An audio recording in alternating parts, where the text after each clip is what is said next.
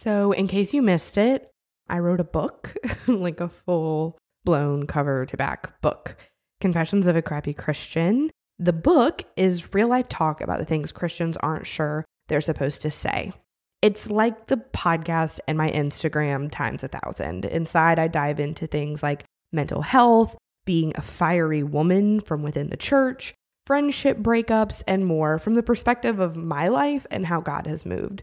So you can find out more and pre-order if you would like at crappychristianco.com/book.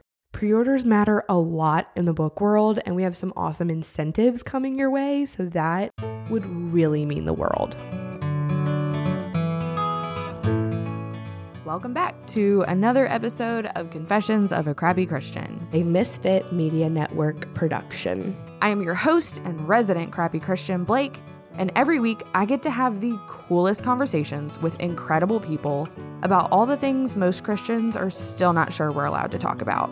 So if you've been looking for a place to land with all your crap, and for someone to just be honest about what it looks like to walk through this Christian life, well, you've come to the right place. Pull up a seat, pop in your headphones and tune out your kids, and come hang out with me and a guest for the authentic conversations that you have been looking for.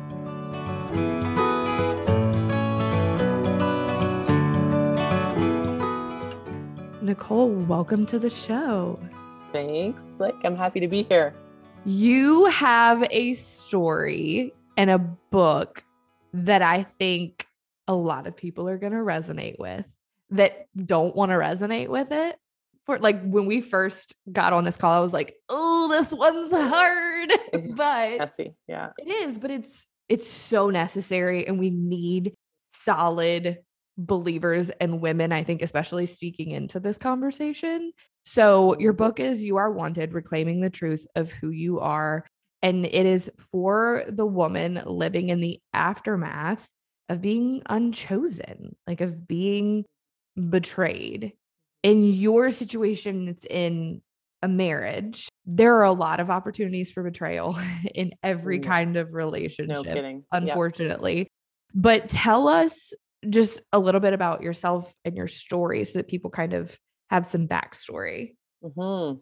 Yeah, well, I live in Ontario, Canada. And for those of you who don't know where that is, just north of Michigan. And this is where I was kind of born and raised, but I spent many years on the west coast of Canada. And I have a counseling practice here in Ontario. I had a counseling practice in the west coast, and life was good. I was married to someone for almost 20 years. And the story, the You Are Wanted, Reclaiming the Truth of Who You Are book was born out of the ending of that 20-year-long relationship. Mm-hmm. And in so many ways, I was completely blindsided. So we don't see what we're not looking for, right? And so, you kind of go around, you go through your life, and you're into a routine with your family and your partner, and then the unthinkable happens. Mm. And if I can be really honest, there were little red flags, right? Because just what you said is exactly right. The betrayal happens, being unchosen happens sometimes in little yellow flags or red flags throughout the relationship. Yeah. In my relationship, there were situations with pornography. And let me tell you, that's betrayal. Mm-hmm. And that's hard on our egos as wives. It's hard on our souls as wives. And just as an aside, anybody who says that pornography is not a problem in Christian men is out to lunch. I'm like, that's a whole different podcast. But I'm like almost jealous that you can like be that checked out. Yeah. From the reality of it. Like, that's right. Yeah, that's a good way to say it. Yeah, for sure.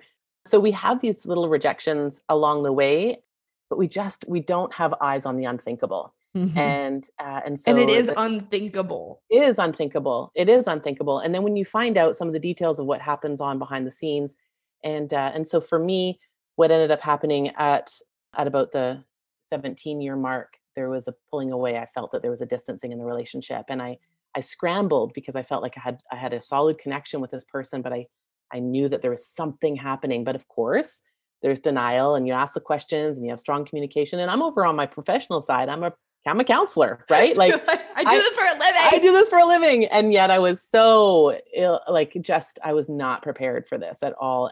And so it kind of unfolded, and the unraveling happened. And then over a period of time, I think I hustled. I found myself hustling. And what ends up happening is we lose ourselves in the hustle. We're Oh. so convinced that there's something going on, and we're willing to just bend over backwards to do what we need to do in order to win the love or the affection of our partner back, right? And you lose yourself in that. And so I often say it's not a shark attack, it's a piranha attack. It's bit by bit, little. That's how you kind of kill your prey as a piranha, right?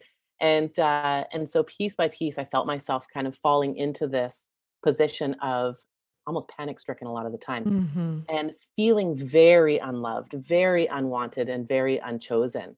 And part of the work that I would do is I would, just kind of leave notes all over the place. And I'd always done that in the relationship. But this in particular was like, you are loved. Don't forget that you Mm. are loved. And the hustle.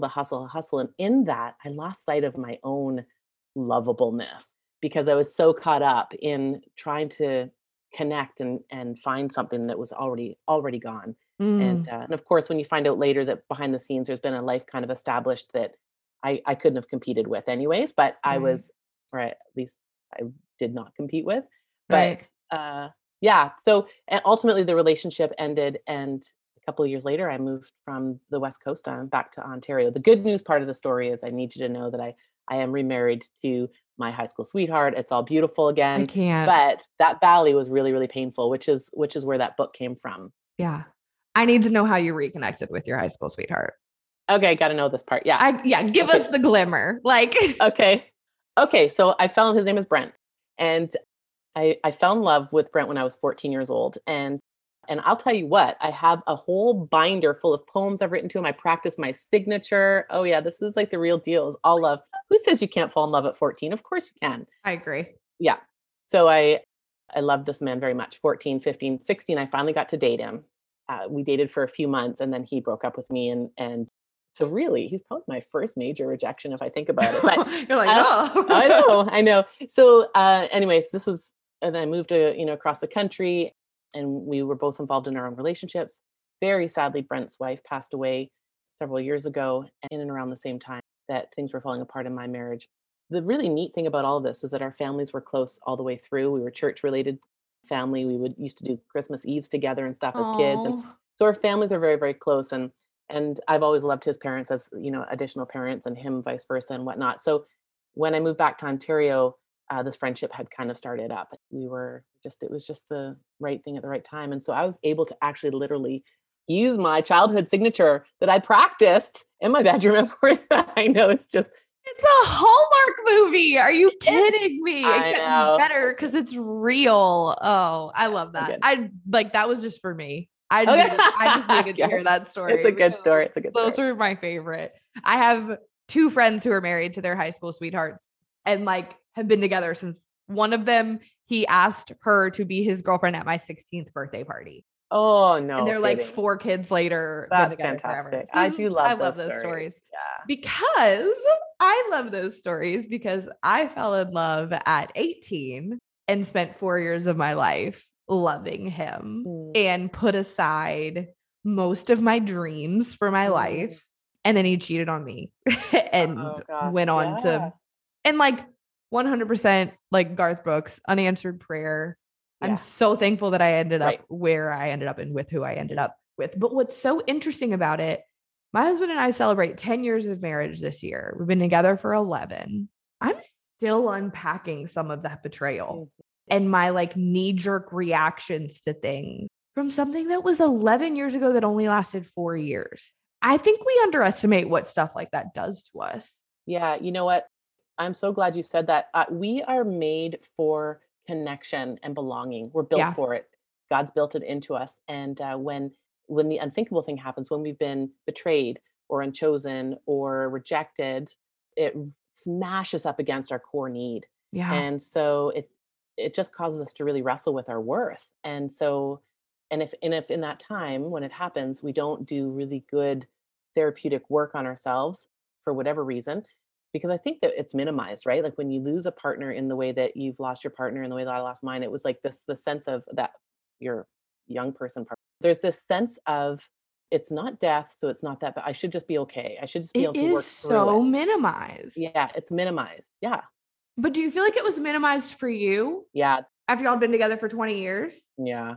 people get uncomfortable with our discomfort, right? People get True. uncomfortable in our pain. And so they want to, when there isn't a death, there's a sense of, well, you're better off without them. No one would ever say that Yes. if your person passed away, right? Right. Well, if he did that to you, then, you're better off to, no, I mean, yes, you're not wrong. that's true. It's true. But there's like this like hurrying thing we do, isn't it? Like we just, Yeah. yeah. And so people want us to be okay. So seriously, Mhm. within a few weeks, people are like, you just need to get on a dating site and get yourself. I write about this in my book, actually. I write about my experience on my dating site. It was like a 40-hour, 24-hour, 40-hour experiment. But, short term admiration from strangers doesn't fix a soul wound, right? And No. when you're rejected or betrayed, that's a soul wound. We have to do really good work with it. It can't just be hurried along. And we spend a lot of time trying to run away from it, but it just catches us. It's just going to catch us. Oh, yeah, because I did not do the work. I didn't Okay. Yeah. right after. I mean, I was in therapy, but I think I assimilated that I'm better off. Yeah. Whatever. Yeah. Bye. I'm going to thrive. Right. And then a few years into my marriage, my husband is literally saying to me, you're making me pay a price for something that someone else did. Oh yeah. Good for him. Yeah. Oh yeah. He's very self-aware. He's on it. Yeah. That's Yeah. good. But it was just this like, oh, I am. And that to me is the worst. That's the worst part of betrayal. Mm. Whether it's marital betrayal, friendship betrayal, work betrayal, if you don't heal, you make someone else pay a price for something they didn't do. You are so right. And what it does is it kind of drags that pain into the new relationship. And it's hard to kind of function healthfully in the relationship when you're dragging the leftover bits and pieces from, your trauma. Yeah, exactly. That's such an interesting dynamic for you, right? You're a therapist. Mm-hmm. Yeah. And then you're going through something that people are coming into your office with. Oh yeah. What did that look like? Okay. Well, it looked like panic attacks between clients. Yeah. If I'm really, really honest. Yeah. Um, because you come into that place where you're like, okay, so how does this look? Now, I had left a government job to go into private practice because there were two of us and there was the pension and there was the benefits and all things. So I'd left the government job to go into private practice. I needed to work. Yeah. I didn't have the benefit of sick days. I don't if I don't work, I don't get paid type of a thing. And in so many ways, what we're trained up to do is compartmentalize. So I think, I've been doing this for a long time. So I think I'm pretty good at putting aside my own personal stuff to sit with a client. And I look back on some of those days and I really have like blotches of time where I don't remember. But I've also been, as I've kind of been transparent about what's happened, I've also had clients reach out to me and say, I would never have known you did excellent work with me. So I'm so grateful for that. But I'll tell you, that's Holy Spirit. it is the Holy Spirit. That is so true, because the client would leave and I would literally stand in my office or I'd go to the bathroom and I would have a panic attack. And so the way that I managed, I have these, I'd come up with scripture that I would get myself through the panic attack. And it would be like, I trust you, Jesus. I'm safe in the shadow of your wing. You go before me, you stand behind me. I trust you, Jesus. Like I would just recite that over and over and over again in the bathroom, in the produce section, in the wherever, because of these flare-ups, right? My office was across the street. My windows out of my office looked at the church that I was married in. And so I had to locate myself differently in my office with my back to the wind. Like I was just very aware that the heaviness of the season of my life would impact my work if I really didn't take good care. So I made sure that I exercised more. I made sure that I was getting the sleep and nutrition I needed. I make sure that I went to counseling. I got a massage regularly. Self-care all the way through, right? I was in the word constantly and really just having to be continually turning it over. I started a practice at that time with my clients that I've continued on, is that every morning, because anxiety likes to steal the little quiet times, right? So anxiety likes to creep in and just steal that from us. I just started praying for the people I was going to see in the day. And I'm kind of embarrassed that I hadn't thought to do that prior to this. But now that's what I do in the morning. And I know that I'm seeing, these 8 people today. I'm praying for them on my way to work and, or when I get to my desk. So it just fills the space with prayer instead of the anxiety that wants to creep in. Can I just say that the fact that you had to relocate your office because seeing the church triggered you makes me feel better in a weird way. Like you're a therapist, you have all the tools, and that was still hard and triggering because sometimes it does not matter how many tools you have. It does not matter how much you Yeah. know. That stuff just stings and it sucks. And like there are things that you can do to avoid it. And I think that that's really healthy and important. But sometimes I think like kind of almost going back to the response of you're better off, get over it. That bleeds into like our responses, and so if you are triggered by a song or a location or a situation, people are like, come on, it's a church. Right. You're like, Right. no, Yeah. this is my very human experience. Yes. I'm always like, let me have this. Just, I don't need you to fix it. That's right. just let me, Yeah. just let me be. Like, Yeah. just let me be. And I do think that most of the time it really does come from a place of love. Like, yes, people are uncomfortable with our discomfort. I've had an anxiety disorder since I was 7. I've made a lot of people uncomfortable in my life.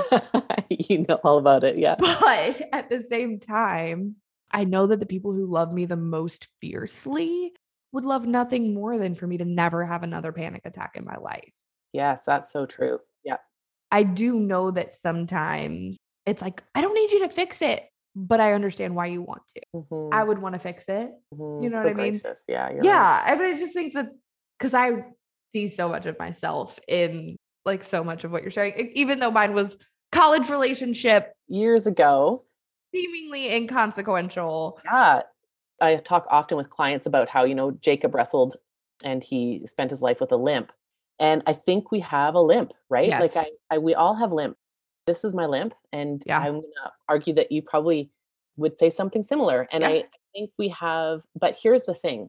What we know to be true also, and I think just like Jacob, is that it's also a reminder of what God's brought us through. Amen. And sometimes the limp does get better. It does. It gets way better. Yeah. So I, on the other, like, I like to, a lot of time in these conversations, try to like broaden it for people a little bit. I've been really open about going through 3 really brutal friendship betrayals in the last 3 years. When I tell you that I walked with a limp, I crawled for a while. Yeah.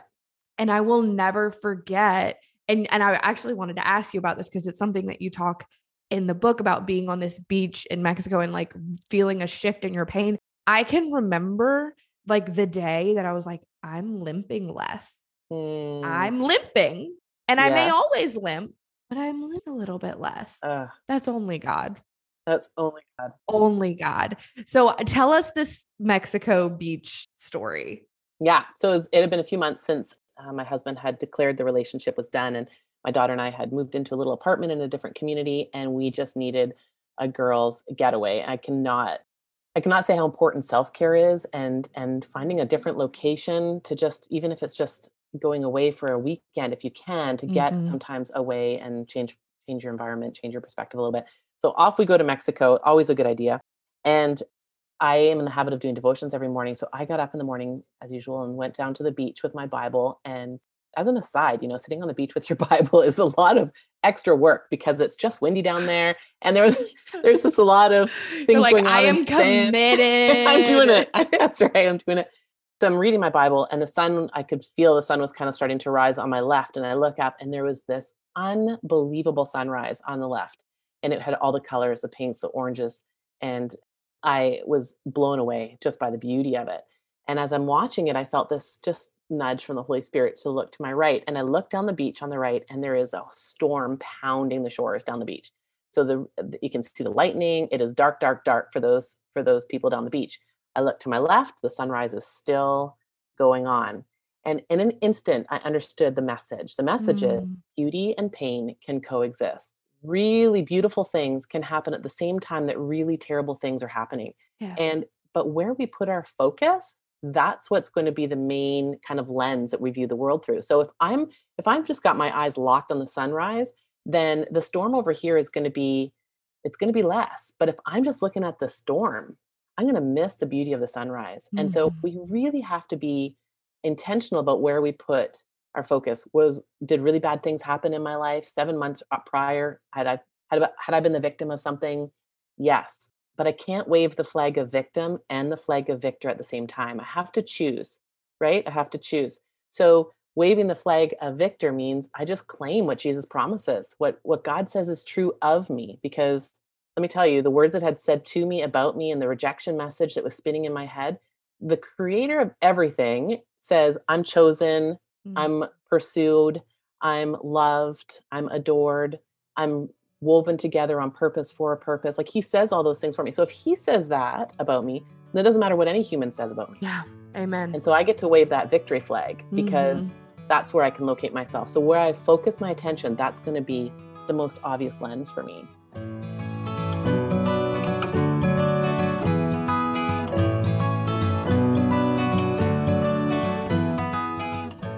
If you have been trying to grow in the online space or in your small business, but you are tired of nothing working and feeling burnt out in the process, I want to tell you about my course, Run Your Race. Run Your Race is a guide to showing up on social media and expanding your reach without falling into the hustle trap. Inside of it, I teach you everything I know about time management, productivity, how to present yourself with things like branding and newsletters and content. We talk about fighting the lies that hold you back and all the things that I've learned about monetizing your online presence.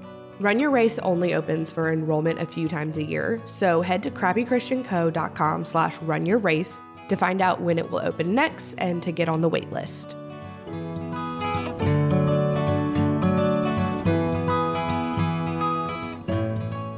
Well, and I love what you said about the victor. Like, you can't wave the flag of victim and victor at the same time. Some people may hear that and be like, but I am the victim. Mm-hmm. But you were the victim. That's right.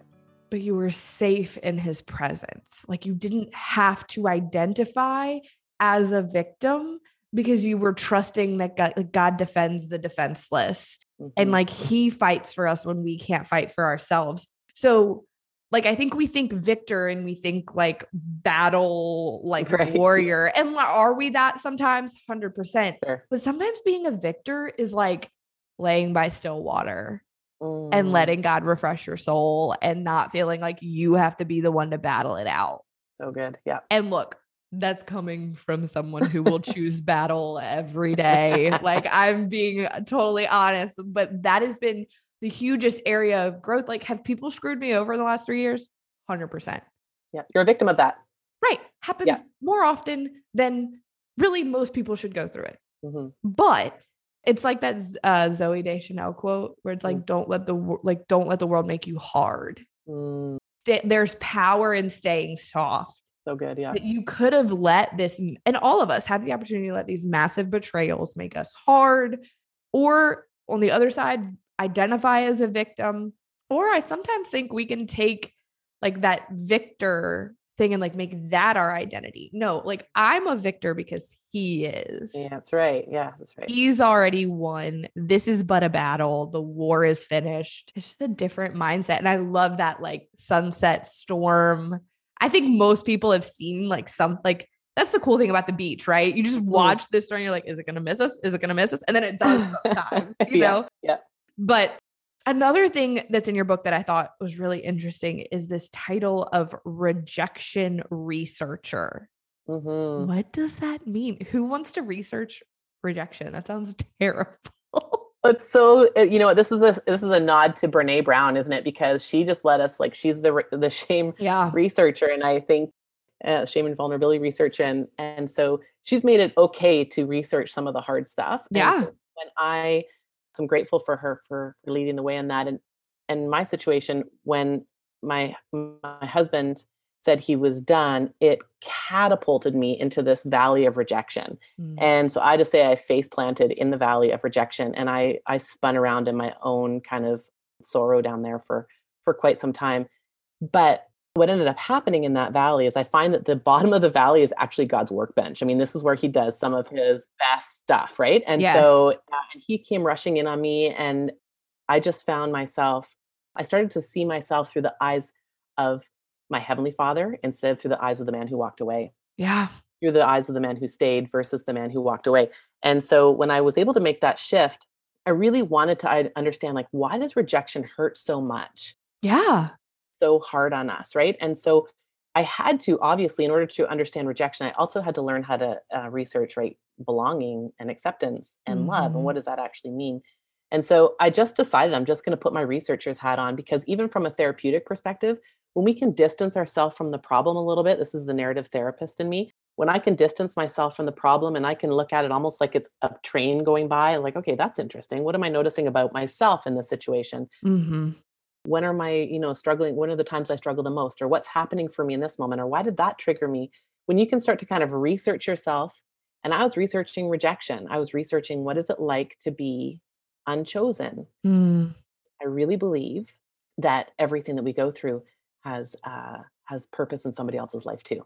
And so I wanted to be able to sit with clients and not even necessarily share the details of my story, but sit in a place of compassion and empathy from knowing a little bit more about rejection, because I've researched it. Plus, I needed to know for the book. Right. So I needed to be able to speak to it a little bit, but for that perspective as well. But yeah, so that was the rejection researcher hat that I put on. I thought that was a way to help myself through the valley a little bit more.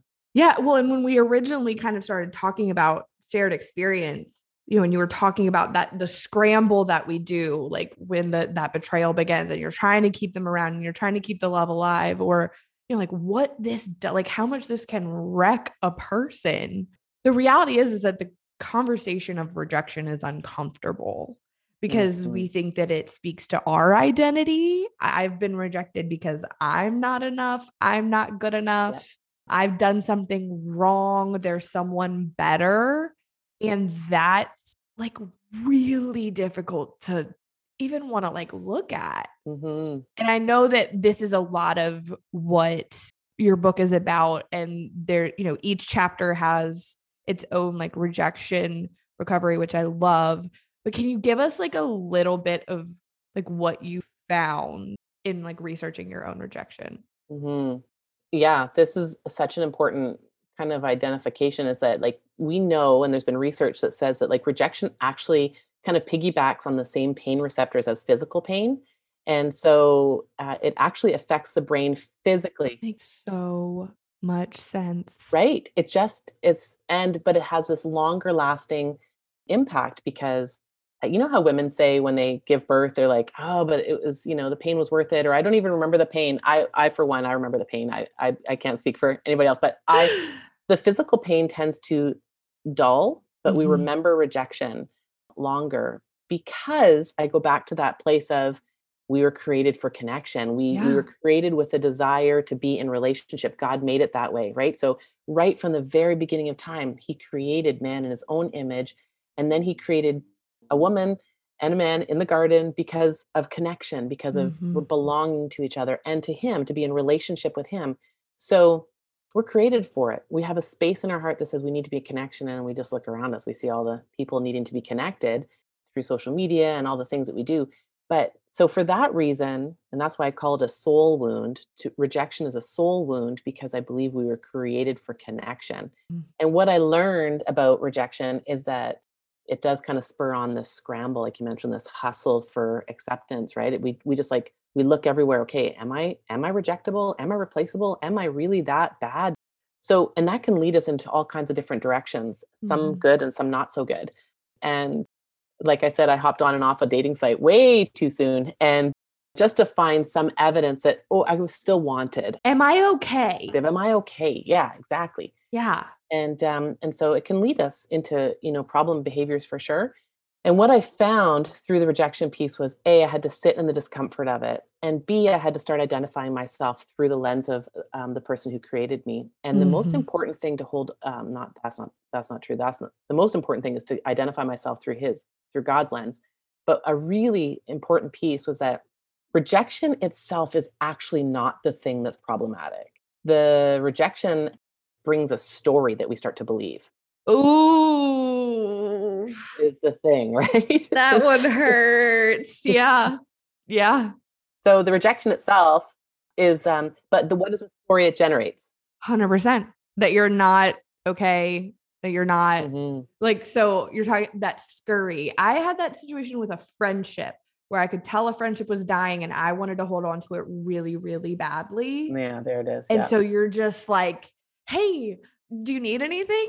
Here's a present. Right.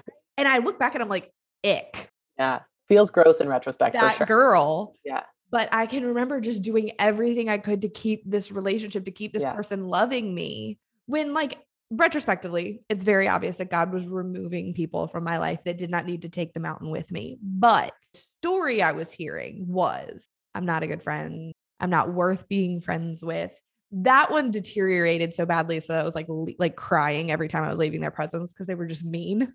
But so then you start like, I am too much. I am too loud. I am too opinionated. So it was this very damaging story. And I wish that this was on video because I just like collapsed into myself when you said that. I was like, oh, you're right. It is. It's the story. Okay. So you are betrayed. You are unchosen. Mm-hmm.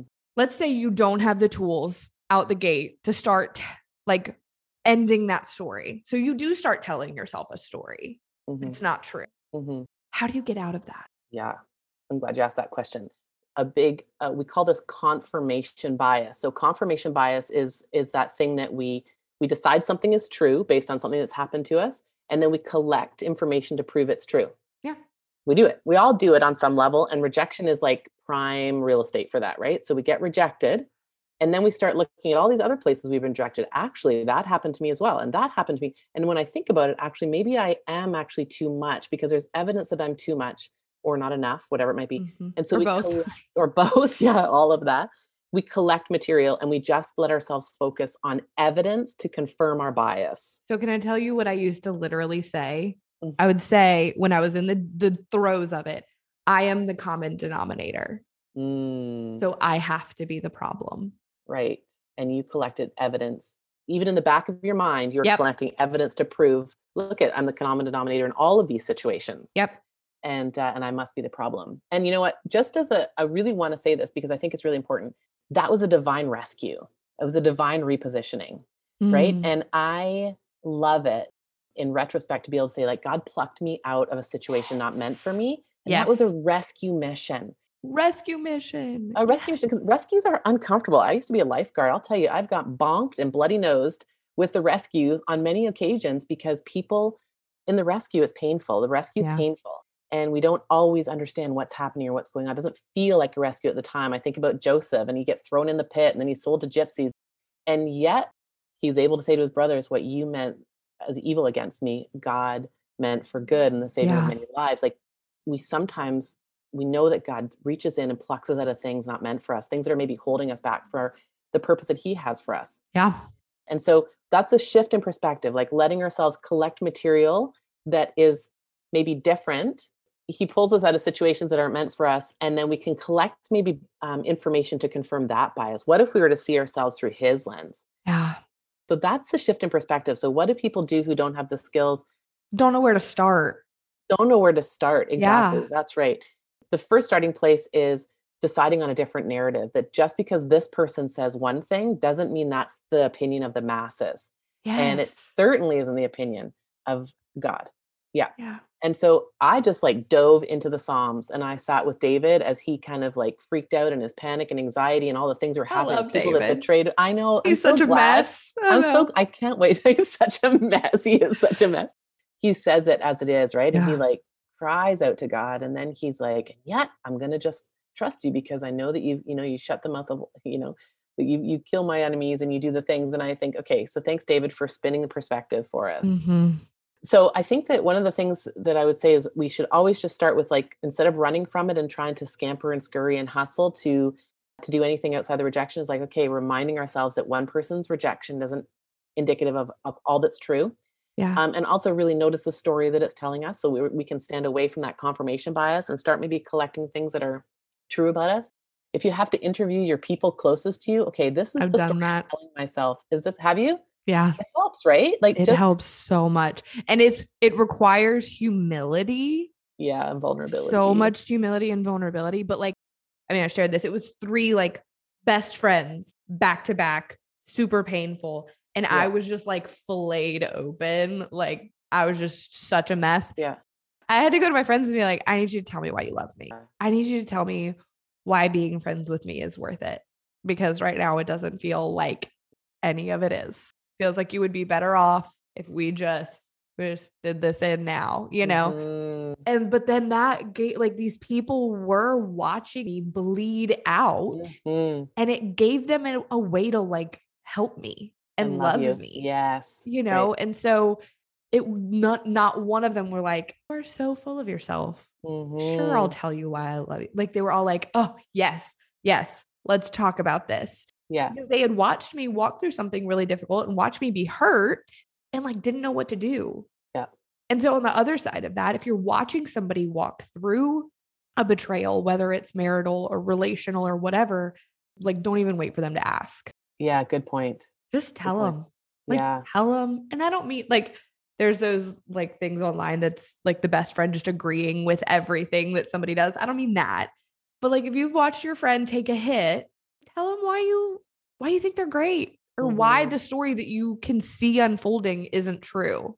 Right. And help be part of the counter story. Yeah. Yeah. So good. One of the exercises I ask women to do in when they come into counseling and they're believing this narrative, this like self-deprecating narrative about themselves. I'm too much. I'm not enough. I'm unwanted. I'm unlovable, whatever it might be, is I ask them to, and sometimes I do this for them because they don't feel like they can, but write an email to your top 5, top 3, top 10, however many people you can kind of collect. Remember, not everybody gets the privilege of being close up. So Amen. it's okay to have a small circle of specials, right? I think it's better. It's better. Let's just have a few in there, right? Yeah. So email them. And here are the questions I ask women to email. The first question is, how would you describe me to someone who doesn't know me? And the second one is, what is it that I bring to the table in this relationship that is of value here? And I just think it's such a blessing for people to get this Yeah. influx of messages from the people that love them and want to be part of their healing journey, but don't, like you said, don't know necessarily how, but here's an opportunity for them. And so if you're going through that rejection or you're going through that betrayal or feeling unchosen or feeling left behind or left out, that courage to ask people to feed a counter story about you, because the Mhm. rejection story is spinning thick and fast and vicious over here. Asking people to fill this counter story is a really bold, courageous thing, but it will help with your healing. It really will. And you're allowing them to reflect back to you what God sees in you. Yes, that's right. That's the kind of confirmation bias I want to have. Like, I want to know what God says about me, and I want to be surrounded by people who will, yes, tell me when I'm like off the rails or I'm making bad choices, but more so will tell me like the ways they see his fruit in my life. Mm-hmm. So good. Because the whole world, whether you've been betrayed or not, the world is going to try to tell you a different story. Yes, you're so right. That you're never enough or you are too much or whatever. Mm-hmm. Like, I'm like, normalize hyping up the people in your life. Yeah. Like, I don't mean like blowing hot air up them, but like normalize, like, you killed that, or you're so good at this, or this is what I see in you. I think the world would be better if we're all just doing that for each other. Yeah, that's a good point. Well, so your book is out and it's where people can get that wherever books are sold, Amazon and all of the places. Where can people catch up with you online and stay in touch with you? NicoleLangman.com is my website. I'm actually running a boundaries course right now. One of the things I'm trying to do with boundaries is help people kind of learn to have boundaries with their own thinking. Ooh. Because that kind of speaks to what we talked about around, like, you know, kind of buying into that rejection story or that narrative. So the boundaries around, you know, how to interact with them, that's just available right on my website, which is NicoleLangman.com. And then on Instagram, it's Nicole_Langman_ official profile, and a bit of a mouthful. And there's links to my book on there as well. Nicole, thank you so much. This was such a great conversation. Such a privilege to spend time with you. Thank you for having me. All right, that's it for this week. Thanks for tuning in to another episode of the Crappy Christian Podcast. And hey, by the way, if you super loved it, can you go leave a 5-star review wherever you're listening? That'd be awesome. All right, see you next week.